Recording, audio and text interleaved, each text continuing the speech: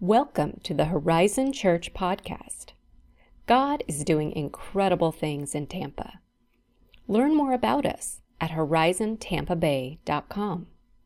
We hope you find today's message inspiring and encouraging. Let's dive in. Good morning, good morning, good morning. I'm Erica Allen. I'm one of the pastors here at Horizon, and it is so good to see each and every one of you here this morning. Thank you for being here. We are excited. This is like my favorite time of year, headed into the season where we journey towards Christmas. I'm so thankful for all the things that we have going on here at Horizon. And our message title, sort of the line that we're going to be wrestling with from now until Christmas, is "The Weary World Rejoices." And I'm sure that many of you know what it's like to come here this morning experiencing some weariness. Maybe you sat at similar Thanksgiving tables that I did. It was a busy day, a lot of things going on this time of year. Maybe it's just been the kind of year where you've had a lot of broken hearts, a lot of grief, a lot of pain. Maybe you're here this morning a little bit weary. But I bet all of us also know someone who's had the kind of year that leaves them weary. And so I hope you didn't just see those invites to beer and carols and to light the night and to Christmas Eve services and just think about yourself coming here. We want you to be here, and we want you to experience the light and hope of the season. But there are a lot of people in our world who experience weariness, and I hope you're thinking of someone you can invite this season to experience the hope and light of Christ here in this place. That on Christmas Eve, when we gather here after 5 different events through Christmas, that we will indeed celebrate that a weary world rejoices, because the story of Christmas isn't over.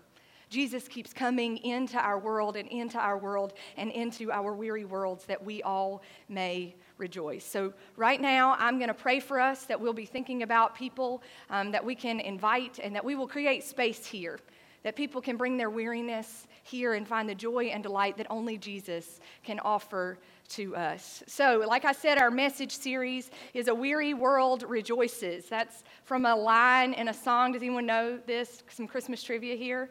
"Oh, Holy Night." Anybody familiar with this song? Heard it in Target like 3 times yesterday, and I was there for like 5 minutes.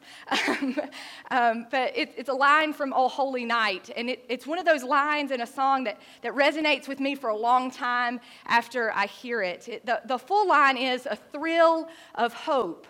The weary world rejoices." And it's because, like I said earlier, so many of us are weary, bring so much weariness, right? Our worlds are weary. The world is weary. There's weariness everywhere. And we're all longing for that thrill of hope, that moment where we can rejoice and experience delight, right? There's something about that line that really resonates with me. And so we've decided to sort of use that as our theme for this year. I maybe should have done some research about the song before we titled this series like a month ago, but I didn't. I did that research on Monday this week. And I knew the story "Oh, Holy Night" was written about, right? It's written about the Christmas story, about an unsuspecting young teenage girl who's not married, who finds out she's pregnant. God says that you're going to bring Jesus, the Savior of the world, into the world. I knew about shepherds who were poor and lonely, who didn't even have a home to lay their head down at night, who slept out in fields, who were the first people to hear this good news, what weary world they lived in. And they had a thrill of hope, a moment to rejoice. As angels said, a Savior has been born in this tiny little town for you and for the whole world, that you may be rescued from the oppression and the desperation and the sadness that you feel every day. I knew this story about Joseph, a poor carpenter who was engaged to Mary, who finds out she's pregnant and the baby's not his. That's not got to be fun, right? And so he sticks with it and stays with her and figures out what way he can be a part of bringing hope, the hope of Jesus Christ, into the world. And so I knew that was the reason this hymn was written, but I wondered, what about the person who wrote O Holy Night? What about his world may be weary? Why does that story resonate with us year after year after year? Why do we light candles year after year after year? What was happening in the person who wrote O Holy Night's life? What was happening in his life that he wrote this story? And I found out he's kind of just it was a guy, he's just a normal guy. I can't actually pronounce his name because I'm not a French scholar, but I think it's Placide Cappeau. We have French scholars in here who are like, you just messed that up, big time. But in 1847, this guy, that's what I'm going to call him the rest of the time. This guy wrote O Holy Night. But the reason that he wrote a poem that was then put to music. But the reason that he wrote this song is because his priest in his town asked him to write it. So he actually wasn't a poet. He wasn't like a well-known literature person. He actually was known in his town for selling and drinking a lot of wine. He was the wine merchant for the town, and he was known for getting like the best wine, bringing it to town and selling it to people. And some nights he would enjoy wine with his friends and share some poems and stuff that he had written. He occasionally went to the local church in town, and the priest was running a little low on material. He was weary, right?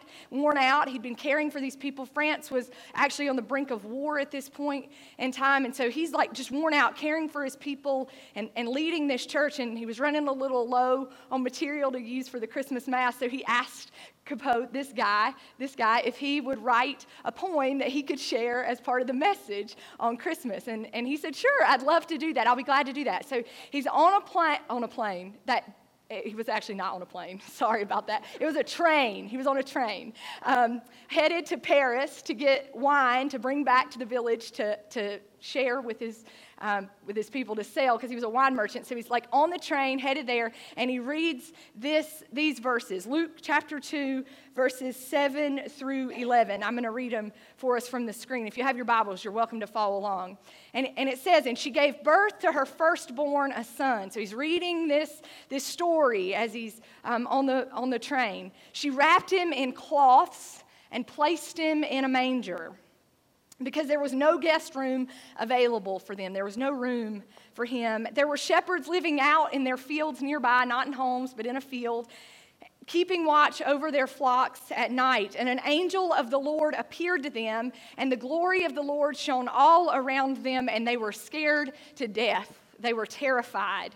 But the angel said to them, do not be afraid, for I bring you good news that will cause great joy for all the people. Today, in the town of David, in this teeny tiny town, a Savior has been born to you. He's the Messiah, the Lord.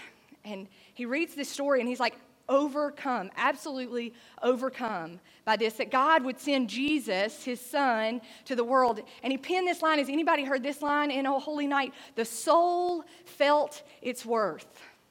A guy who spent his life selling wine and was okay with that, who really his deep passion was to write poems and to read it with his friends.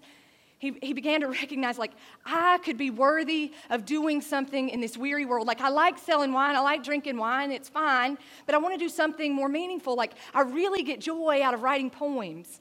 And so he was like, the soul felt its worth. Like, this might be what Jesus has asked me to do. This may be the way Jesus comes in to this weary world. And so he sits down and he pens this poem. He actually called it Midnight Christians to start with, because he believed that was the essence of this story that God was writing over and over and over again in the world, that Christ comes in the deepest and darkest of midnights with hope and light for all of us.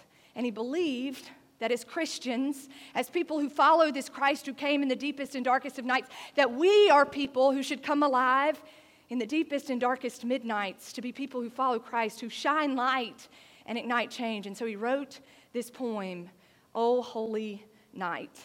And so he's written it. He gets off the train in Paris. He goes, buys some wine that he's going to bring back. He gets on the train. He heads back to this little town in France, and he's reading it and rereading it and rereading it, and he's like, I should put this poem to music. Like, this needs to be a song. So he gets out his Rolodex, and he's like, I don't know anyone who is musically gifted. He accepts this one person. His name is Adam Adolphi. He is Jewish. He doesn't even believe in Jesus, but I'm going to see if he'll turn this this poem into a song. And on Christmas in 1842, an organ in a small, tiny town in France belted out the music of O Holy Night as the music director sang it proudly and beautifully that night. O Holy Night, the soul felt its worth. A thrill of hope, the weary world rejoices. I want you all to hear me. If you don't hear anything else I say today, I want you to hear what I'm about to say. God used a guy who was more well known for drinking and selling wine than he was for his church attendance to write a song that resonates with so many of us hundreds of years later. God used a Jewish man who didn't even know what he believed about Jesus to compose music to accompany this. God used a young, unwed teenage girl to bring hope and light into the world through Jesus. God used a poor carpenter to set the way and set the tone for Jesus to come in to the world. God shared that message first with people who were working day and night really hard to make ends meet. Anybody here weary from staying up all night worrying about how you're going to make ends meet? Are you weary this morning? That's who Jesus came for. That this weary world that we live in may rejoice. If you don't think God can use you, that is the essence of this Christmas story that I believe God is writing again this year through the people sitting in this room. God is ready to use those of you who are more well known for your wine drinking than your church attendance. Praise God. God is ready to use those of you who don't know what's next. God is ready to use those of you weary from worrying all night about how you're going to make ends meet. God is ready for our weary world to rejoice because you are worthy and you are important, and God wants to use you in the deepest and darkest of midnights that this weary world may rejoice because we have hope and light through Jesus Christ. Guys, it's time. It's time for us to step up that a weary world may rejoice. This morning, I want us to look at the character of Mary and see what it is that she may offer to us as we try to be hope, this hope that Jesus Christ has given to us and asked us to be in the world. What is it that Mary teaches us this morning about being hope in this world? If you have your Bibles, if you'll turn with me to Luke chapter 1, we're going to start at verse 26. And I'm going to read off the screen again, so feel free to read the screen with me too. God sent the angel Gabriel to Nazareth, a town in Galilee, to a virgin pledged to be married to a man named Joseph, a descendant of David. The virgin's name was Mary. Mary was greatly troubled at the words of this angel, and she wondered what kind of greeting this might be. The angel said to her, "Greetings, you are highly favored. Greetings, you who are highly favored. The Lord is with you." Mary was greatly troubled at his words and wondered what kind of greeting this might be. But the angel said to her, "Do not be afraid, Mary. You have found favor with God. You will conceive and give birth to a son, and you are to call him Jesus. He will be great, and he'll be called the Son of the Most High, and the Lord God will give him the throne of his father David, and he will reign over Jacob's descendants forever and ever, and his kingdom will never, ever end." "How will this be?" Mary asked the angel, "since I'm a virgin." And the angel answered, "The Holy Spirit will come on you, and the power of the Most High will overshadow you, so the Holy One to be born will be called the Son of God. Even Elizabeth, your relative, is going to have a child in her old age, and she who was said to be unable to conceive is in her 6th month, for no word from God will ever fail." And Mary says, "I am the Lord's servant." Mary answered, "May your word to me be fulfilled." And then the angel left her. What is it that Mary offers to us this morning that we may be hope? Even in our weariness, even in our tiredness, even in our questions, what is it that Mary offers to us as we journey through this Christmas season that we may offer hope to a world longing for a thrill of hope, longing for rejoicing. And this is how hope comes alive through Mary. The first thing that we can learn from Mary is to believe what God says when God says, you are worthy. Let me say it again. You are worthy. God told Mary, this young teenage girl, you are worthy to bring hope and light and peace through Jesus Christ into the world. You are worthy. And God says that about each of you this morning too. You are worthy. You are worthy and gifted. I don't care what the world tells you. There's so many times where my worth gets caught up in how many people are here on Sunday morning, how much money we're getting in, what's happening here, how many events we're having, what all. Your worth is not about that. It is, you are a worthy child of God. God looks at you and says, you are worthy to bring my hope and light and peace into this world. You are worthy. That's what we can learn from Mary. She heard from God, I am worthy. I'm capable to do this. You are worthy. And that's how hope will come alive this morning. But here's the deal, folks. If God believes you are worthy, guess what? God believes those people sitting beside you are worthy. God believes those people that irritate you at work are worthy. God believes those people in your family that irritate you sometimes. God believes they are worthy to be people who bring hope and light into the world. So if we start believing that we are worthy, it means that we also have to believe that God believes the people around us are worthy to be beacons of hope and light through Jesus Christ into this world. What would it change about your season moving into Christmas? What would it change about your year coming up, 2020? What would it change about that year for you to embrace that you are worthy, but the people around you are also worthy to be beacons of hope and light through Jesus Christ in this world? The second thing that Mary teaches us how hope comes alive is the angel. The first thing he tells her after he says, you are highly favored, you are worthy, he says, do not be afraid, Mary. Because guess what? When God brings hope into the world, it often means there's new things, right? I did some research this week about weary people, like we actually go to the doctor because we're weary and tired. And you know what the first thing a doctor does before he or she prescribes you some kind of medicine or vitamin? Do you know what one of the first recommendations a doctor gives you? Try something new. Because when we're weary and tired, it's often because we've been doing the same thing over and over and over and over, and it's not working. It's not working for us anymore. It's just wearing us out. But weary people are scared to take the new step because we think we're too tired.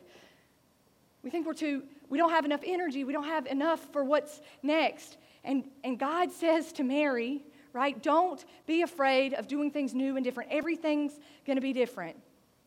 Don't be afraid of the new thing God is inviting you into. What's the new thing you need to pick up this season?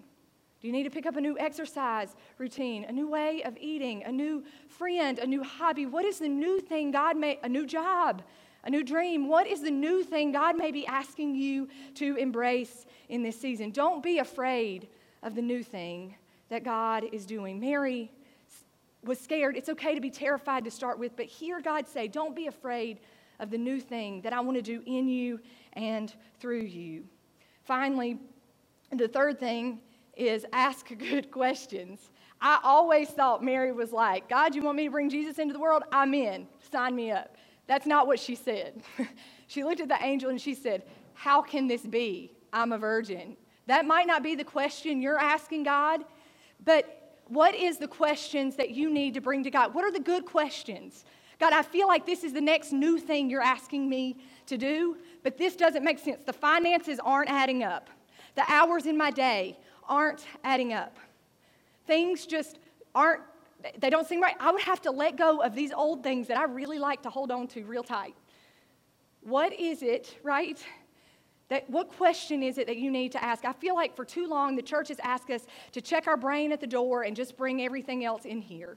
I just want to say this morning that I believe the Christ who came into the world through Mary said it's okay to ask some good questions, to wrestle once in a while with what it is God is asking us to do next, because this is what I found in my own prayer life. God, how are you going to make this work? How is this actually going to work out, God? And this is what Mary does. They make room for good questions So be okay with asking good questions. Thank you for listening to the Horizon Church podcast. If you are in the Tampa area, consider joining us one Sunday. You can also be a part of shining light and igniting change by financially supporting the ministries of Horizon Church at horizontampabay.com/giving. Thank you again for joining us